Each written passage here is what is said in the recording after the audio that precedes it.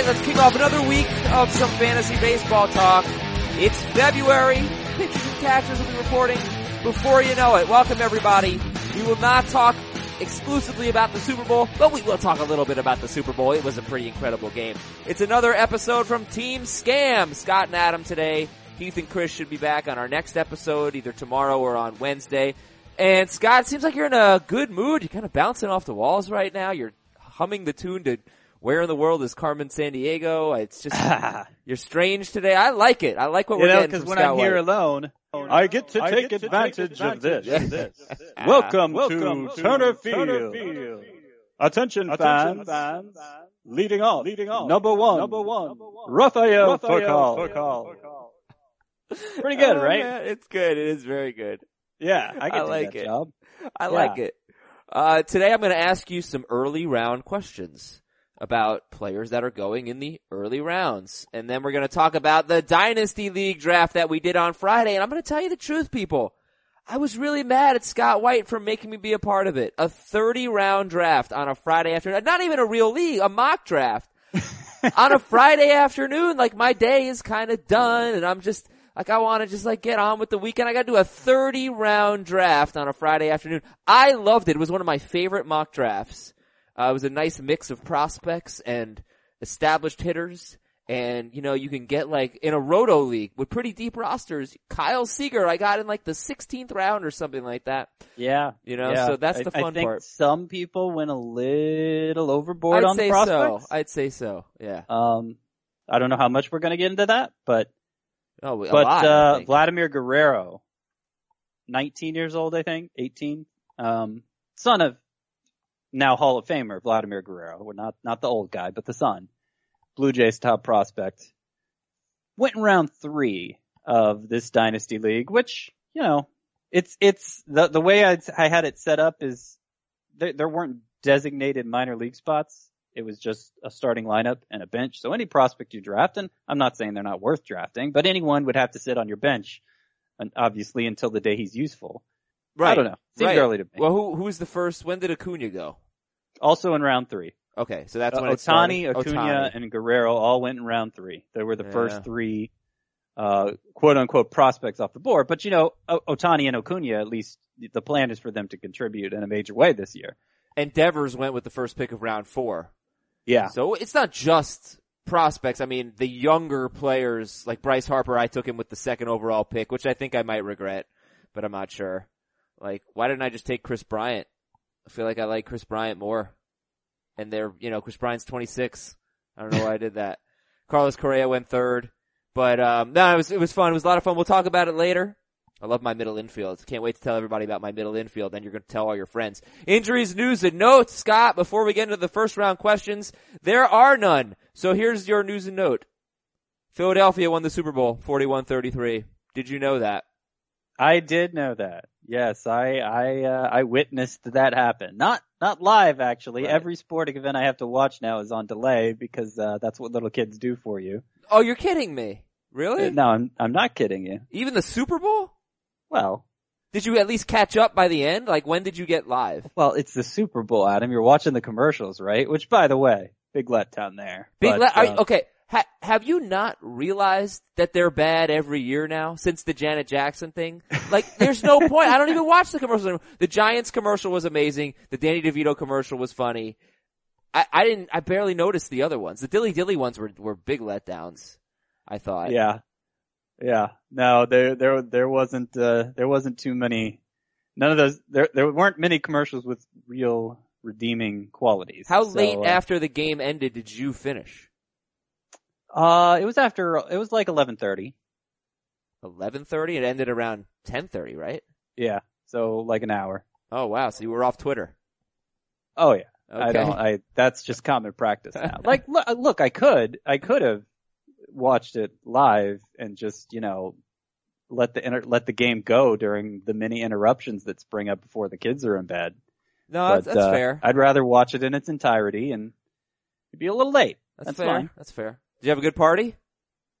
It wasn't really a party, but it was with my in-laws. It was good. It was fun. Yeah, cool. We enjoyed watching it. It's a good game, fun game. Obviously, I was happy with the outcome. birds flock together. Patriots broke my heart last year, and Eagles got it done. So that was nice to see. That play, the pass to Nick Foles, of course, the play everybody was talking about.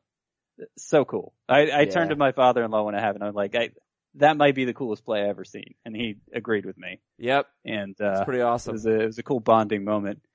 But nice. All right, I mean, the Statue of Liberty play, Boise State against Oklahoma, that's got to be up there too. Yeah, it was a good one. But this was like 3 trick plays rolled into one, because first they snap it straight to the running back, and you're like, oh, that's kind of cool. Then, they might catch them off guard with that. And then he hands it off once, and then he passes it to the quarterback. Yeah. Well, the other thing that was cool about that was that Brady dropped a pass earlier in the game. So it's like, take that. Right. Of course, this was a much easier catch to make. I don't know. It was a really great game. It was a great game. So much fun. And I was rooting heavily for the Eagles last night because I was watching it with Eagles fans. And I decided I hate both teams, so I may as well just root for people that I like who are Eagles fans. So I got into it and I was like really jazzed. And then I left and I was like, why did I just root for the Eagles? That was weird for me. Anyway, Scott, let's get into fantasy baseball. Early round questions. What is more likely, in your opinion? Chris Bryant last year, he was the number 15 hitter in points leagues, but number 30 in Roto. Only 29 home runs, 7 steals for Bryant. So 15th in points leagues, 30th in Roto. What's more likely this year, do you think? Chris Bryant is the number 1 hitter in fantasy, or he's outside the top 15? Gotta be outside the top 15. I mean, we've already seen it happen, right? And we haven't seen him be number 1 overall.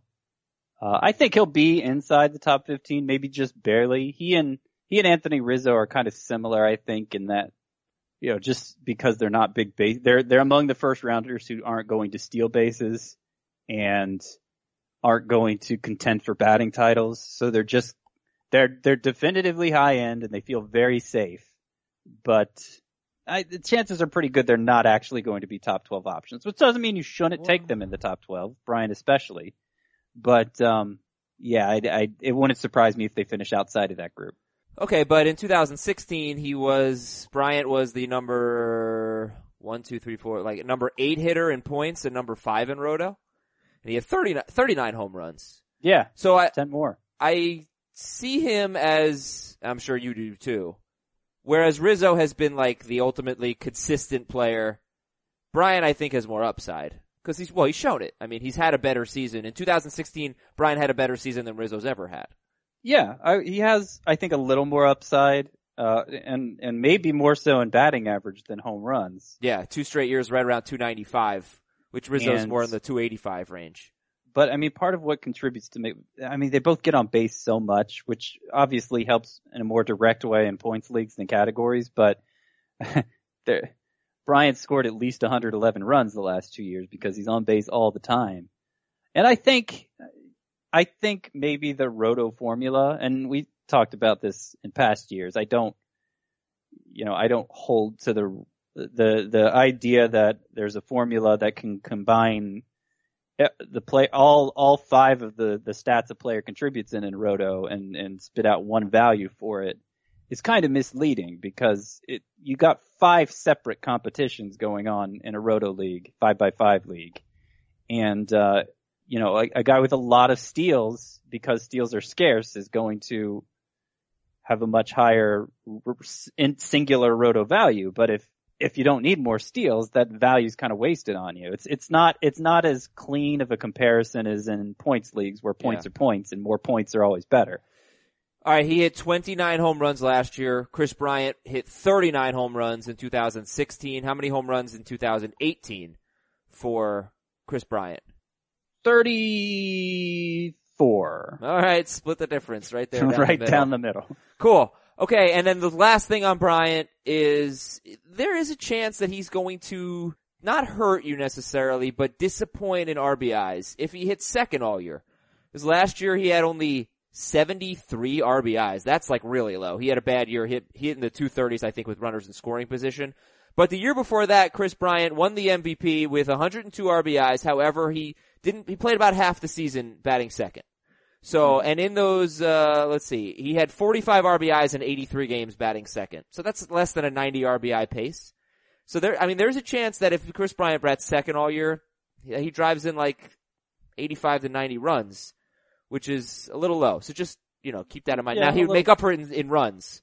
But well, this is something we've talked about too with Corey Seager, who I think tends to bat second for the Dodgers.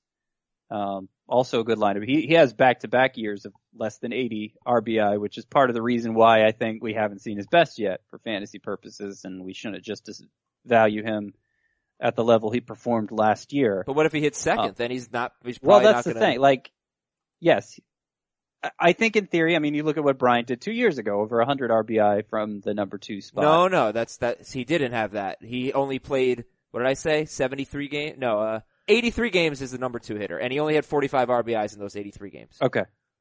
Well, I mean, you got Charlie Blackmon batting mostly leadoff, drove in 104 runs last year. True. Like, there's this new approach to lineups that managers have started using the last few years where they tend to bat their best hitter second rather than traditionally it was third to get the guy more bats. I mean, that's fine. You want your best hitter hitting more. But obviously the best hitters in a lineup, the ones who are being put in that number 2 spot, are also the ones we want in fantasy. And it particularly in an NL lineup, it seems to be impacting their RBI total to some degree. I don't know how much you should deduct for batting second, and I don't know how consistently you can deduct it. I think players are capable of a solid RBI total from the number 2 spot, even in an NL lineup, but it does seem like there's some loss there. All right, next early round question. Can Anthony Rizzo take it to a new level, or is he just the 285, 32 homer guy? I think that's who he is, and that's great as it is. But I'm not worried about him threatening Paul Goldschmidt for the top spot at the position. He's already 28. That's toward the end of a player's prime, as we currently understand it. So, yeah, I don't see him getting better. Okay. That's pretty much all I got on that then. So he's pretty safe, and he did have a career high walk rate and a career low K rate last year. That was pretty good for Anthony Rizzo. He had a great year, and he was much better in points. He was the number 8 overall hitter in points, number 20 in Roto.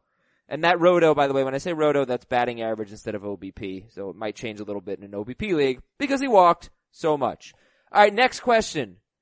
Justin Upton was a top 20 hitter in points leagues and a top 10 hitter in Roto. The question is, what the hell?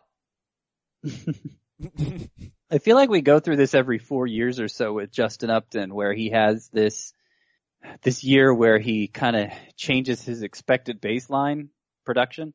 Okay. And gets drafted high the following year because of it. Because I think Fantasy Pros average ranking, last I saw, 36th overall. I don't see Justin Upton as a third rounder. How often does he lift up to that? No, goodness, no. Absolutely not. But he performed sort of like that last year. Yeah, I know. But it was an outlier season in terms of BABIP. It was an outlier season in terms of ISO. His hard contact was the highest it's ever been, according to Fangraphs, but he spent half the year with the Tigers, which, is kind of questionable what was going on there with the hard contact rates. They're high across the board. And once he went to the Angels, it was actually a very low hard contact rate. So, I just think it was a fluky year in many ways, and he'll get back to being the 250 hitting 30 homer guy, which is still valuable in fantasy, but not a 3rd round pick, more like a 6th or 7th round pick. That's Justin Upton, and he's probably, as Rizzo is probably better in points leagues, Upton's probably better in Roto leagues, and in fact, he was, what did I say, he was top 20 in points, and I think he was the 10th best hitter in Roto, but his plate discipline isn't very good, and he will get you some steals. I guess when you look at it, he's got 2 straight seasons with 30 home runs, right? He had 31, Justin Upton, in 2016, 35 last year. Mm-hmm. If he can hit 273 or around there, maybe he can be a stud. 273 with 30 home runs and 15-ish steals, that's pretty good. But, the problem is he batted around 250 in 2015 and 16. Right. So, like I said, it was an outlier year for BABIP, 341. That was his highest in 5 years.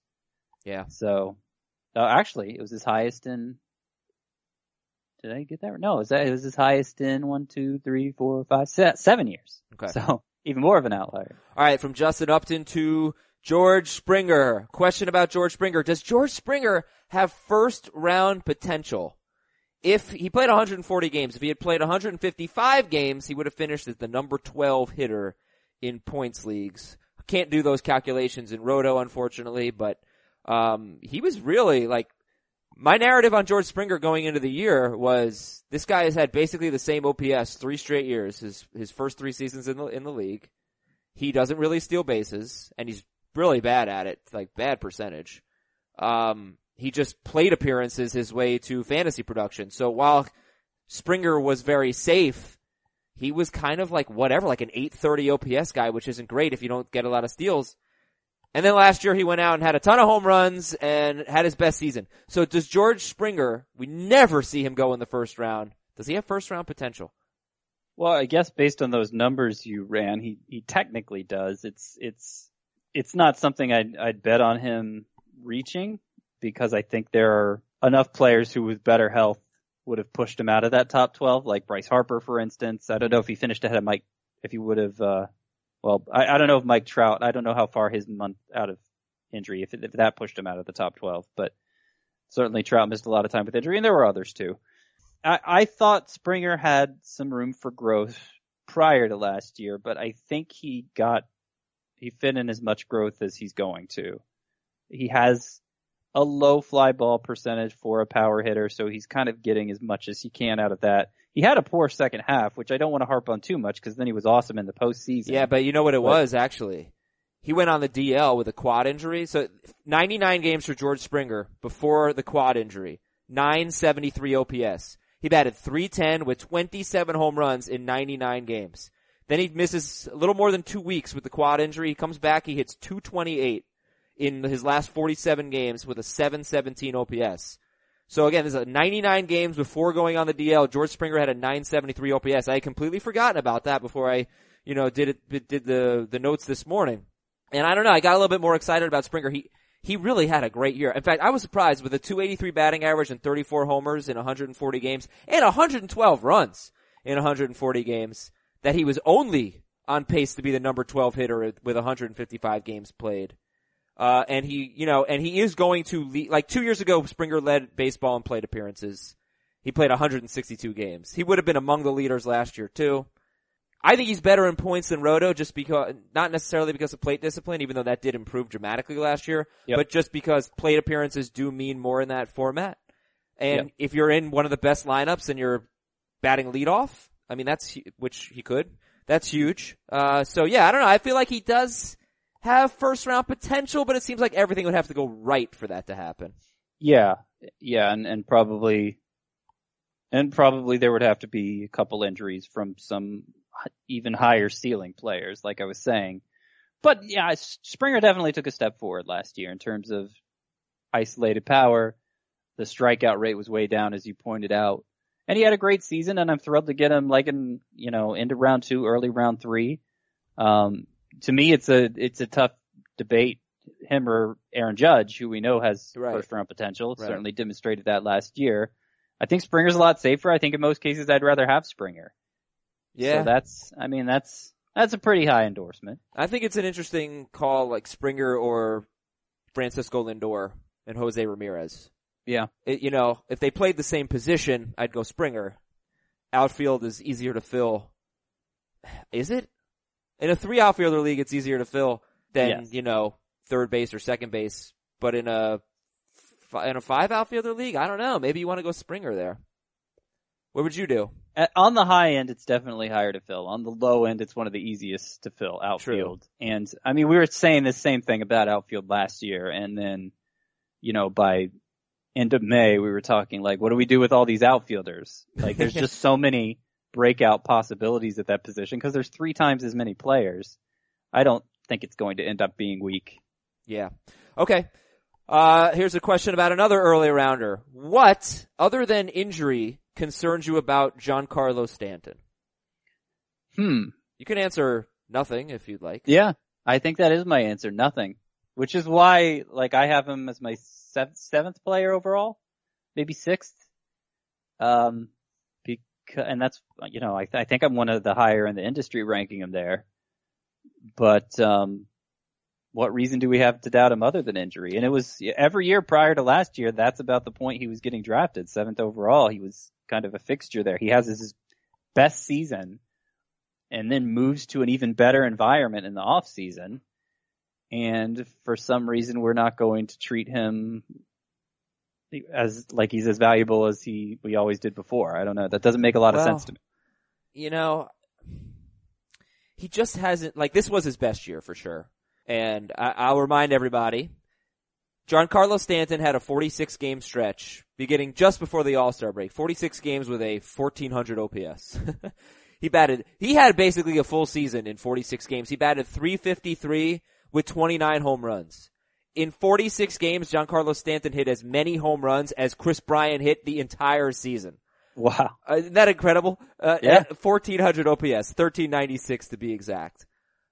So he's probably not going to have that good of a year again because he won't have that kind of stretch. The year before was his worst year, and he had a 29-game stretch with a 118 batting average. He was just completely lost. So the rest of the season after that, he had a 906 OPS. So whatever. So like you had a really bad version of Stanton in 2016, the best version we've ever seen in 2017.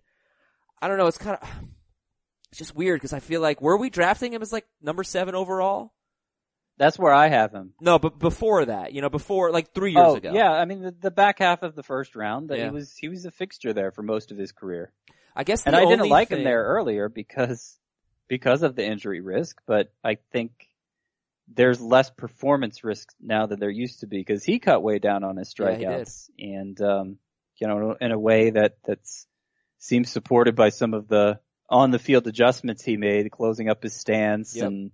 He's actually not hitting the ball as hard as he did when he first came into the league, but I mean, it was kind of overkill, some of the velocities he was putting on the ball, and it just seems like he's kind of mastered how to turn his ability into skill. That's how last year happened, and I think that's who he is going forward. Except now it's in Yankee Stadium with Aaron Judge in the same lineup, and Let me give you the only concern that I think you could have is batting average. Here is Giancarlo Stanton's batting average in 8 seasons. 259, 262, 290, 249, 288, 265, 240, 281. So he's only had 3 seasons out of 8 with a batting average above 265. And I always give that stat. If you don't hit 260, it's hard to be a top 15 hitter most years, or at least last 2 years. But if somebody can do it, it's Stanton, because he's got the power. And I think the argument that Heath makes for Aaron Judge, because Heath likes Judge in the first round, it's hard to envision both of them, Stanton and Judge, not scoring 100 runs and not driving in 100 runs if they stay healthy. Wouldn't you say? Yeah, I think they absolutely do. Yeah. But on the subject of batting average, like I was saying, Stanton cut his strikeout rate drastically last year. So I mean that makes, like, his BABIP last year was 288. It wasn't even a career, he's normally 290, 295. He's been over 300 before. Last year's BABIP was 288. Right. And he had one of his best batting averages. So I think I don't think that's as much of a concern anymore. And you like him better than Betts? Yes. Okay. Let's go to Clayton Kershaw. Here's your question. Clayton Kershaw has thrown 149 and 175 innings in his last 2 regular seasons. And he has finished as the number 16 starting pitcher in points, but number 6 in roto with those 149 innings 2 years ago. And last year he was the number 4 pitcher in points, number 3 in roto.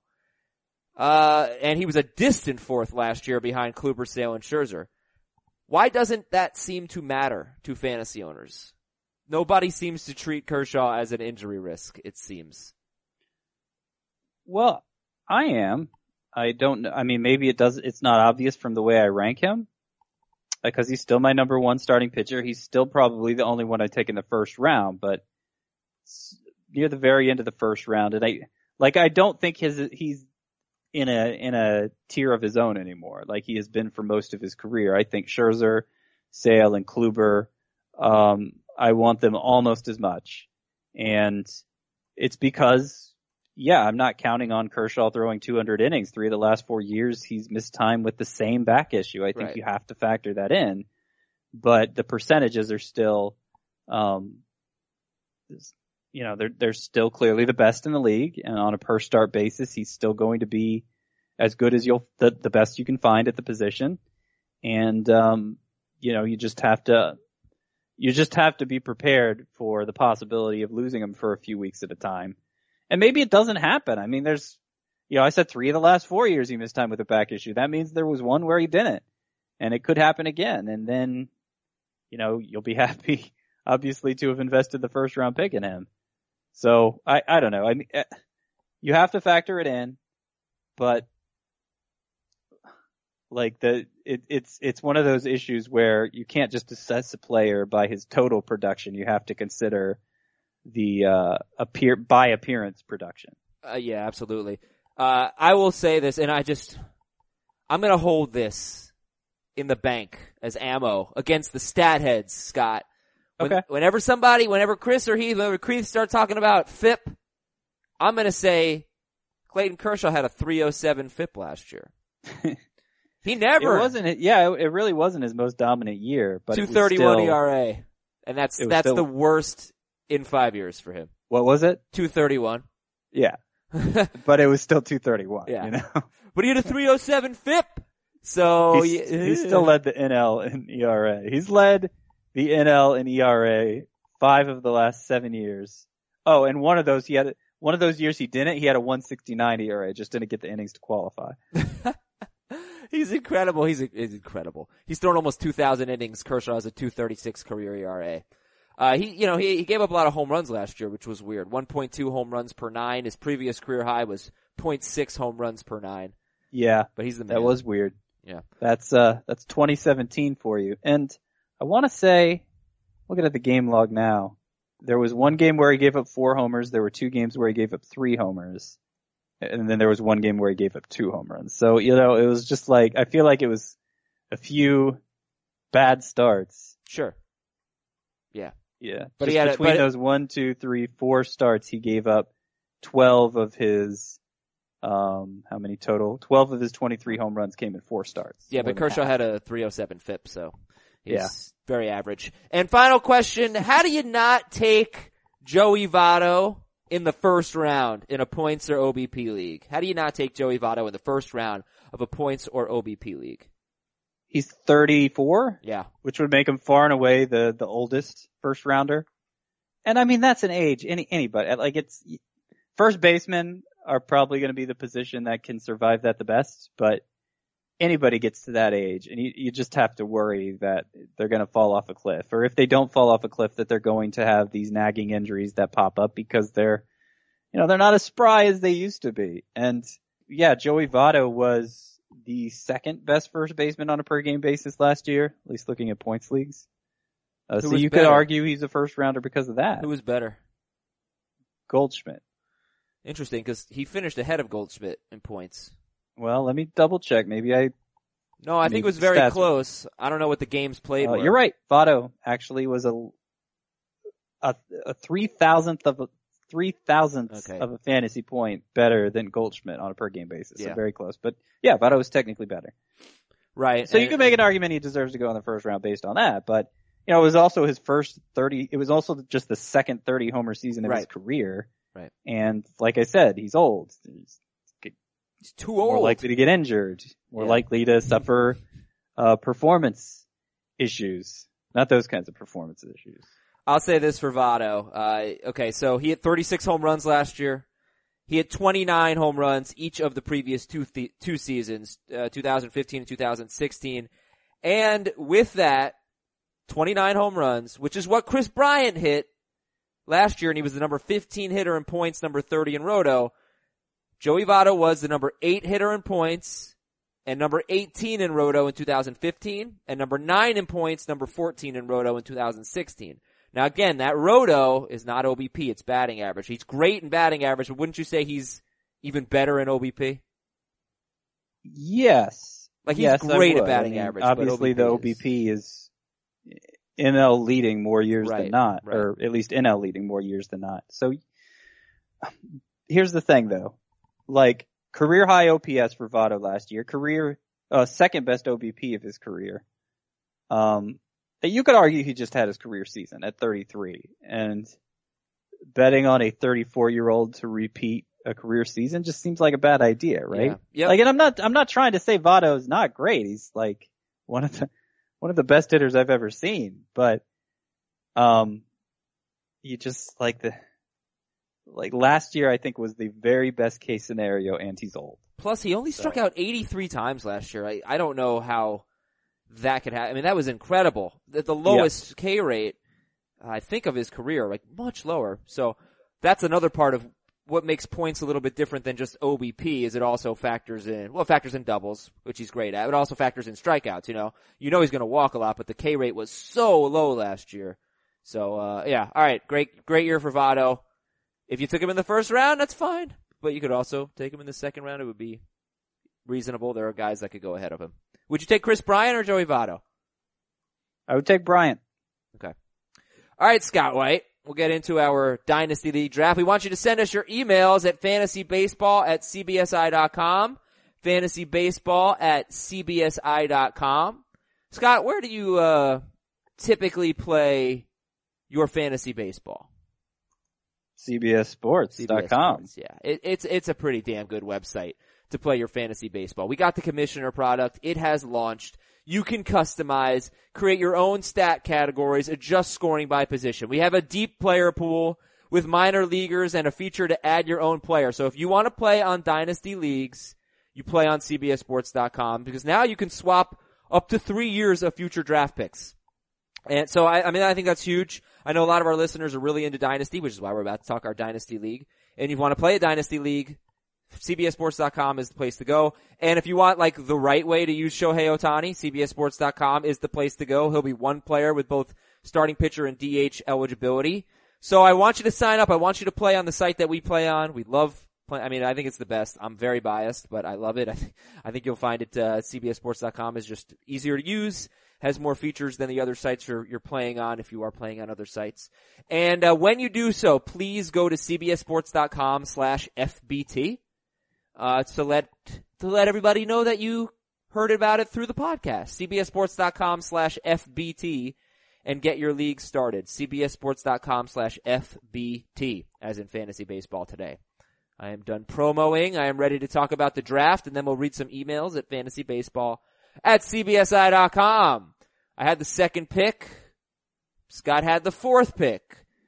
And it was, alright, so it was a dynasty draft. Is there anything we need to know? It was 30 rounds, 12 teams, and it was roto, 5x5 with 2 catchers, corner infield, middle infield, 5 outfielders, 9 pitcher spots that you can use as starters or relievers. Actually, I thought it was pretty interesting that I felt like people didn't really take every closer. Like, when did I get Mark Melancon? I got Melancon in the 24th round. It was really not weird. every closer was taken. I don't believe Rodney was taken. Why? Like, it's a roto league. You need saves. What the hell? Well, people wanted prospects too, and you run out of bench spots. I know. I had the choice. Like, I could have taken Rodney or I think Shane Green didn't get taken, the Tigers closer. No, he was the third to last pick. And okay. Yeah. Okay, so he got taken barely. But Rodney didn't. And I had a chance to take either of them.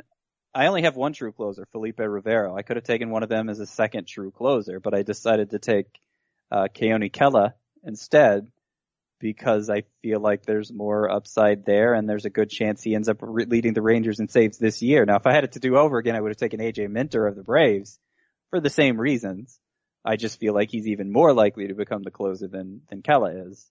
But, you want, I didn't want to miss the opportunity for longevity in a dynasty league. I didn't sell out as much for it as some other owners did, but I did to some degree.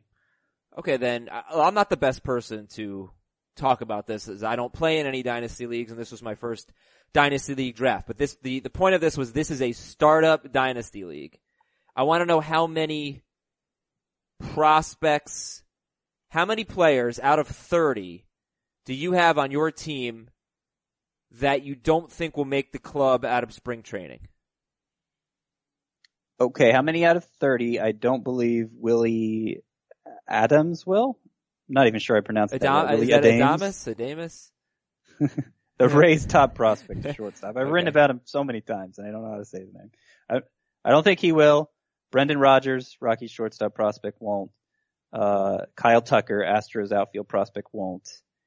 I don't think David Dahl of the Rockies will. So that's 4. Only 4 of my 7 bench spots are players who I don't think are going to contribute right out of the gate. That's interesting because I have 6 or 7. And I figured, if we were actually playing this out with 7 bench spots, there'll be some dropping and swapping. And the prospects list change throughout the year, right? So, like I have Julio Urias, who was an elite prospect and is coming off major surgery, and I don't know if he'll even pitch this year, so I could see dropping him, or like Franklin Barreto, or something, as other prospects emerge throughout the year.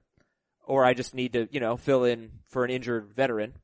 Of course, we don't have like minor league spots on this. And anyway, my point is, I have 6 or 7 guys that I don't know that are gonna break spring training with the club, and yet I think I have a really good team that's built to win this year. So I think you can do both in this type of format. Like I have Gaddis and Lucroy at catcher. I have Rizzo.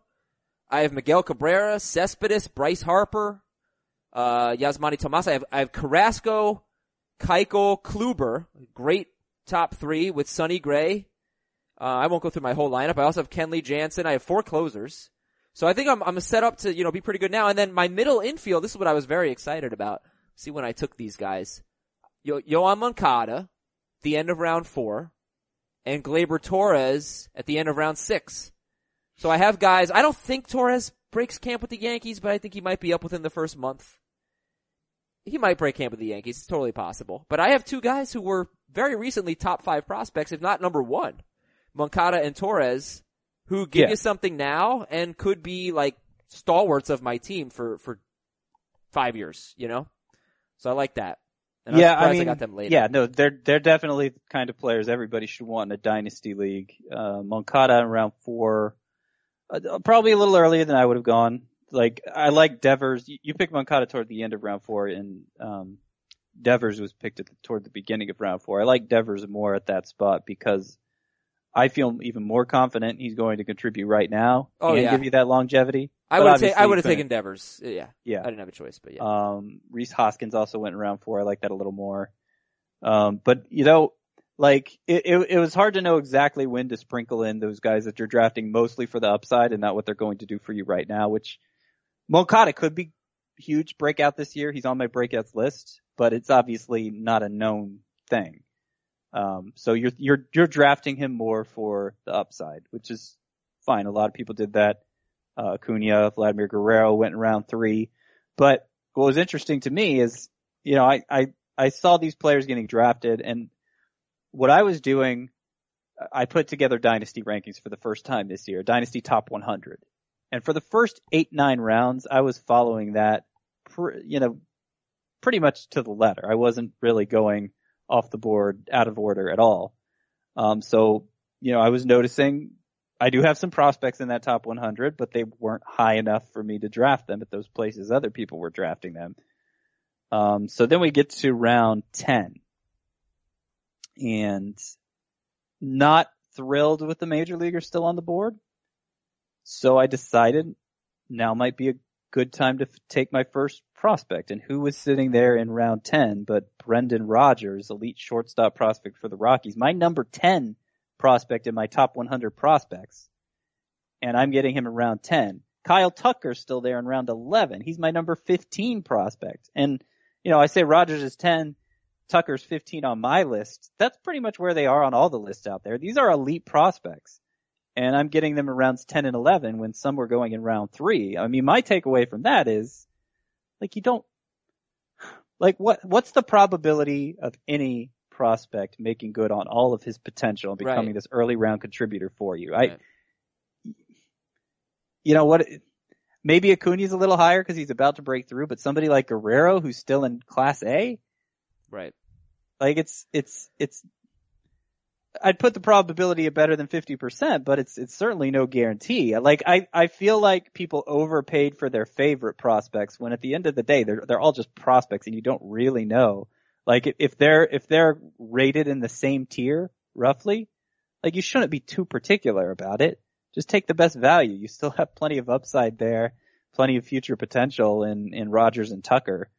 And I got 9 rounds worth of immediate contributors, guys who are going to help me this year, and I don't think any of them are old, so they're going to help me in the future as well. Yeah, I guess I felt like you shouldn't change your strategy too much, and right, you don't want to go too prospect heavy. Of course, the idea of getting like a superstar, if you think Acuna could be a superstar, which many people do believe, then I'm okay with you reaching for that guy because that could be amazing for you for 10 years. If I don't know, 6 years ago, whenever Trout broke in, you took Mike Trout and I was paying off, Yeah. But if you took Acuna and Ohtani in round 3, it was a little earlier than I'd go, but I could kind of understand it. But the other point I was going to make is let's take a look at the hitters who went in round, 12, or the veterans, John Gray, Roberto Osuna, Trevor Story, Eduardo Nunez. This is not a great round. Corey Knebel, Marcus Stroman, Felipe Rivero Iglesias. All right, we have a lot of closers going there. But Cespedes went in the 13th round. Cano, 13th round. Alex Wood, Nick Castellanos. So you can reach a little bit because everybody else in your league is going to take prospects too. There's going to be some value with veteran players. I mean, I was so thrilled to get Kyle Seager in the 17th round. Ryan Braun in the 17th round. Kyle Hendricks, 17th round. Blake Snell, Alex Colomé, Garrett Richards, Johnny Cueto. So there will be value later. If you do reach, it's not going to completely ruin your team from a veteran standpoint. Well, and even if you want to look on the higher end, in terms of veterans falling, guys on the wrong side of 30 in particular, we were just talking about Joey Votto. Why aren't we drafting him in the first round? Oh, he's 34. He went at the end of round 3 in this draft. Right there in between Acuna and Guerrero. And you know what? I like the Acuna pick more. How many years is Votto going to give you? And look, exactly how you value these players depends a lot on the specific rules of your roto league. Of your dynasty league.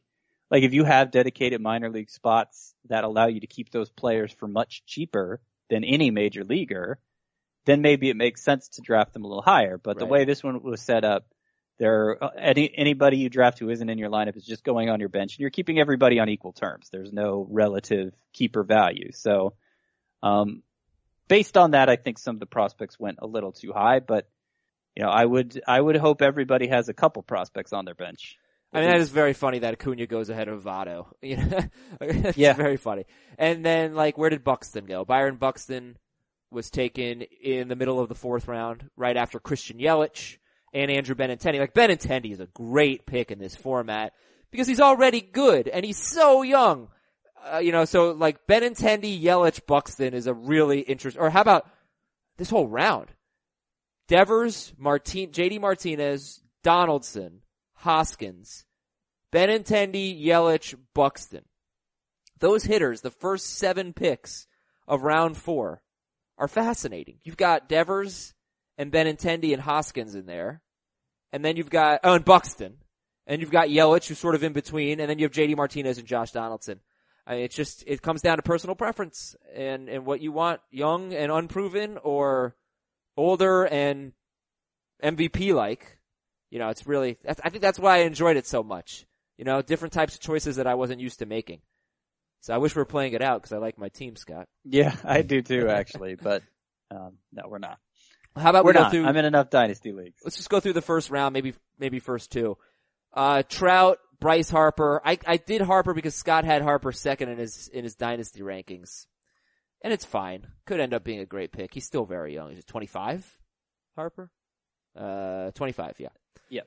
Correa, 3rd. Arenado, 4. Altuve, Trey Turner, Chris Bryant, 7. Mookie Betts. Giancarlo Stanton is only 28 years old. That's actually on the older side for a first rounder in this league, I think. And that's another thing I look at is that Stanton will be in the American League for a long time and could be DHing when he's in his 30s. And that could really he'll probably help. DH some this year. Like, think about 5 years ago where you would have taken Nelson Cruz in a dynasty draft, you know? And he's hit 39 home runs in 4 straight seasons or something like that. And DHing, I think, has been a big part. Same with David Ortiz. For those curious, Nelson Cruz at age 38 now went in round 10 of this one. Yeah, wow. This draft.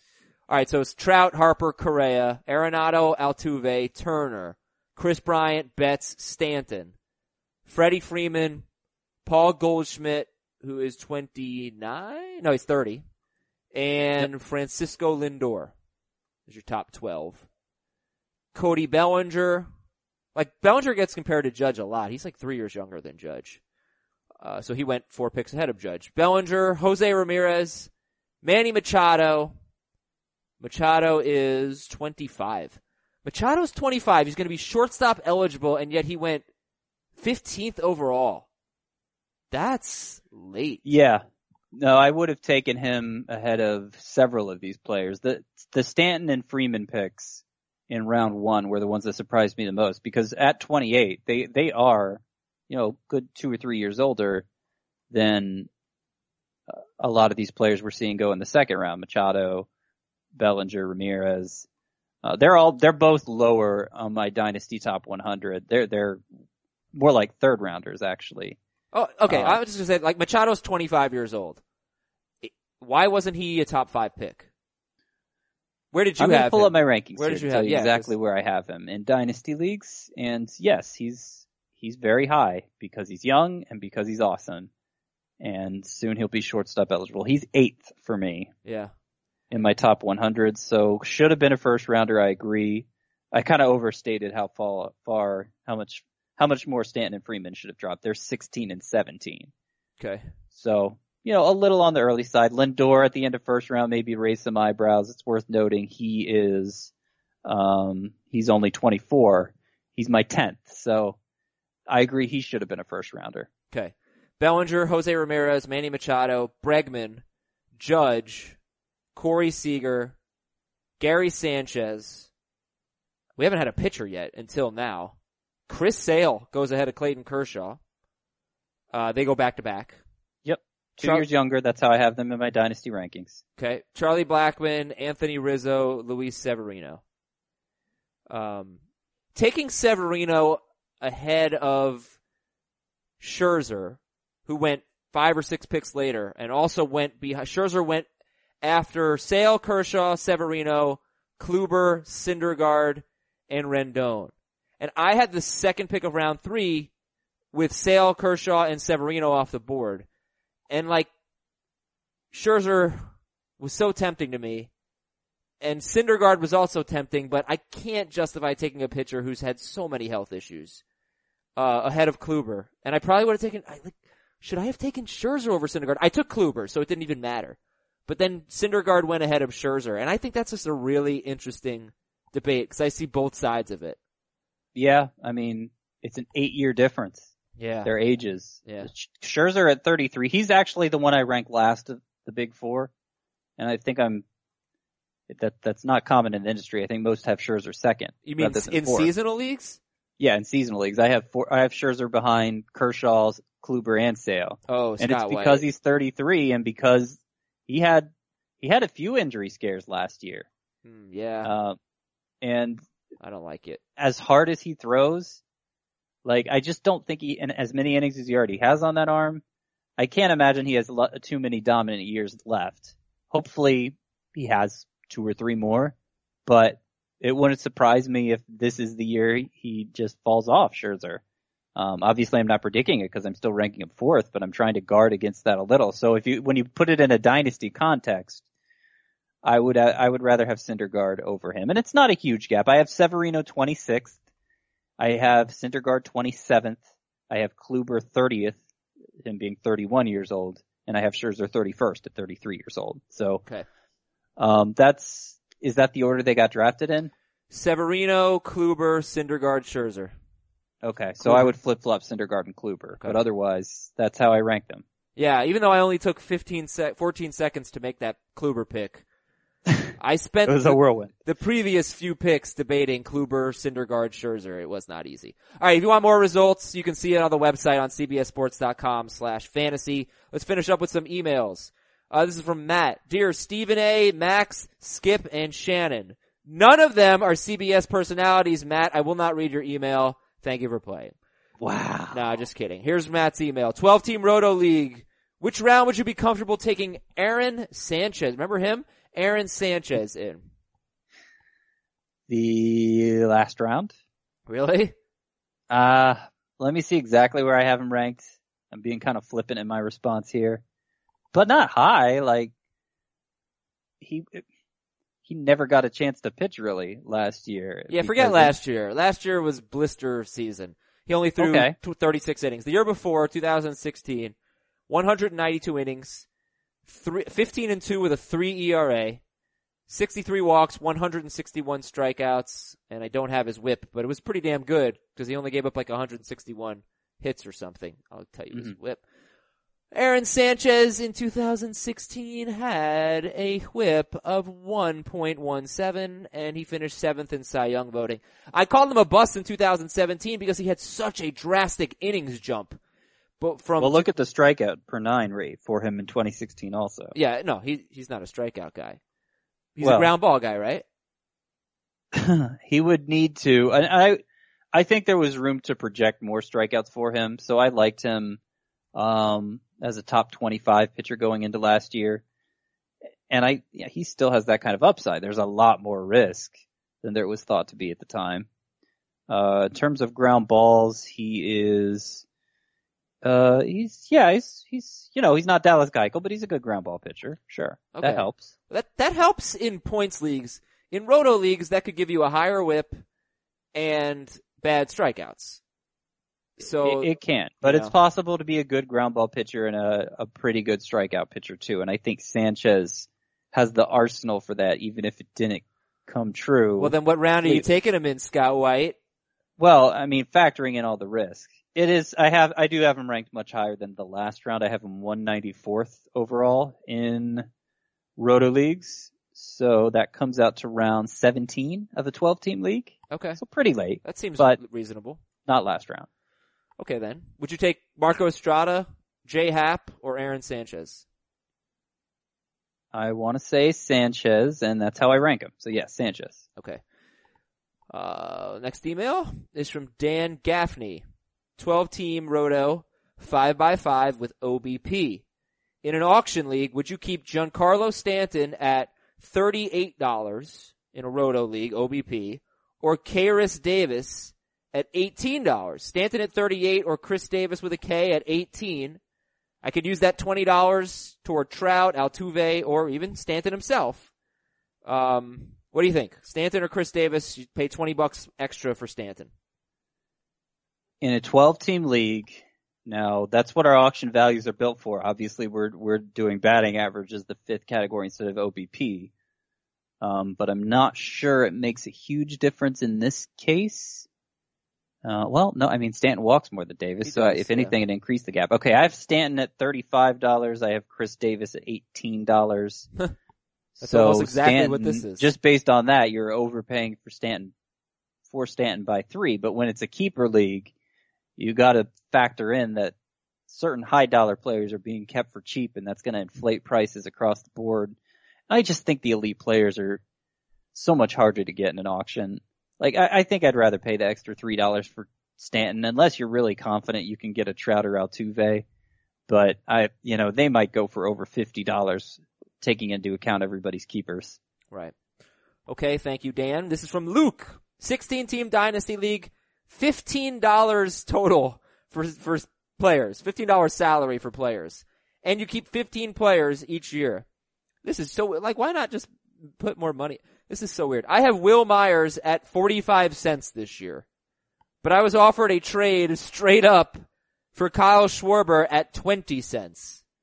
Would that be a good trade in your mind? Would you rather have a 45-cent Will Myers or a 20-cent Kyle Schwarber out of a $15 budget? I'm also a Cubs fan, and I rarely miss watching a game, so I'm leaning towards taking the trade and looking elsewhere for first base help in the draft. Okay, so move the decimal point, multiply by 2. All right, these are terms I can work with. I think Will Myers is the better keeper. Okay. Certainly if stolen bases count in your league. This is Brett from a town outside of Sacramento. Dear Will, Willie, and Willie. Those are former Giants greats. Will Clark, Willie Mays, and Willie McCovey. Okay, let's see. 10-team head-to-head categories league. 5 outfielders, 2 catchers. 5 outfielders, 2 catchers. I'm drafting 9th this year. Who should I target with my first and second picks? So he has picks 9 and 12. Okay. Head-to-head categories. Okay, and he's just asking who he should draft? Yeah. Okay, picks 9 and 12. Categories, league. At picks 9 and 12, I have Trey Turner and Carlos Correa. You wouldn't want that combo because they're both shortstops, but I would love to get one of them, and I don't think you're going to get Trey Turner. Yeah, there's a good chance somebody will reach for the stolen bases on Turner, which could potentially push down Betts, also a steals guy, or Stanton. There are so many hitters you can take, so let me ask you this, Scott.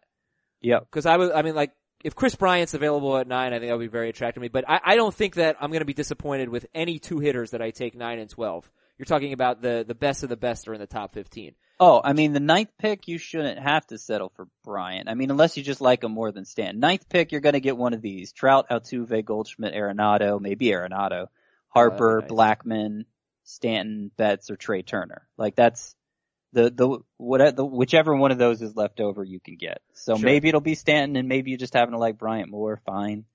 But that's the worst you should have to do. Okay. And so I guess the question is, do you take a pitcher with one of the 2 picks, 9th and 12th in a 10-team league?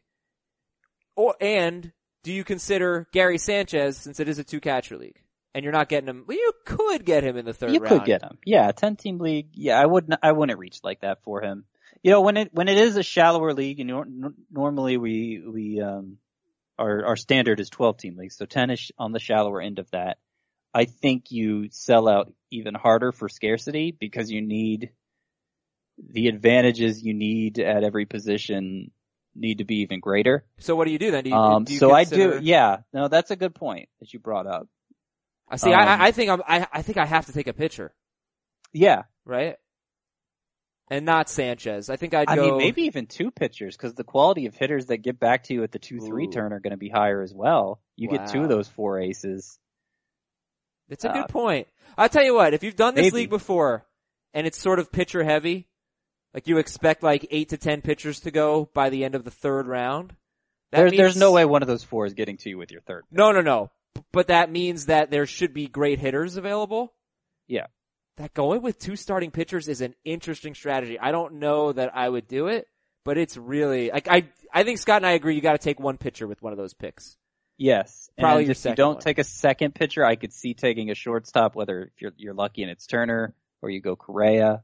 But you know, it might be a little safer to go Stanton and Bryant, but I kind of like that combo, either the 2 pitchers or throw Correa in there too.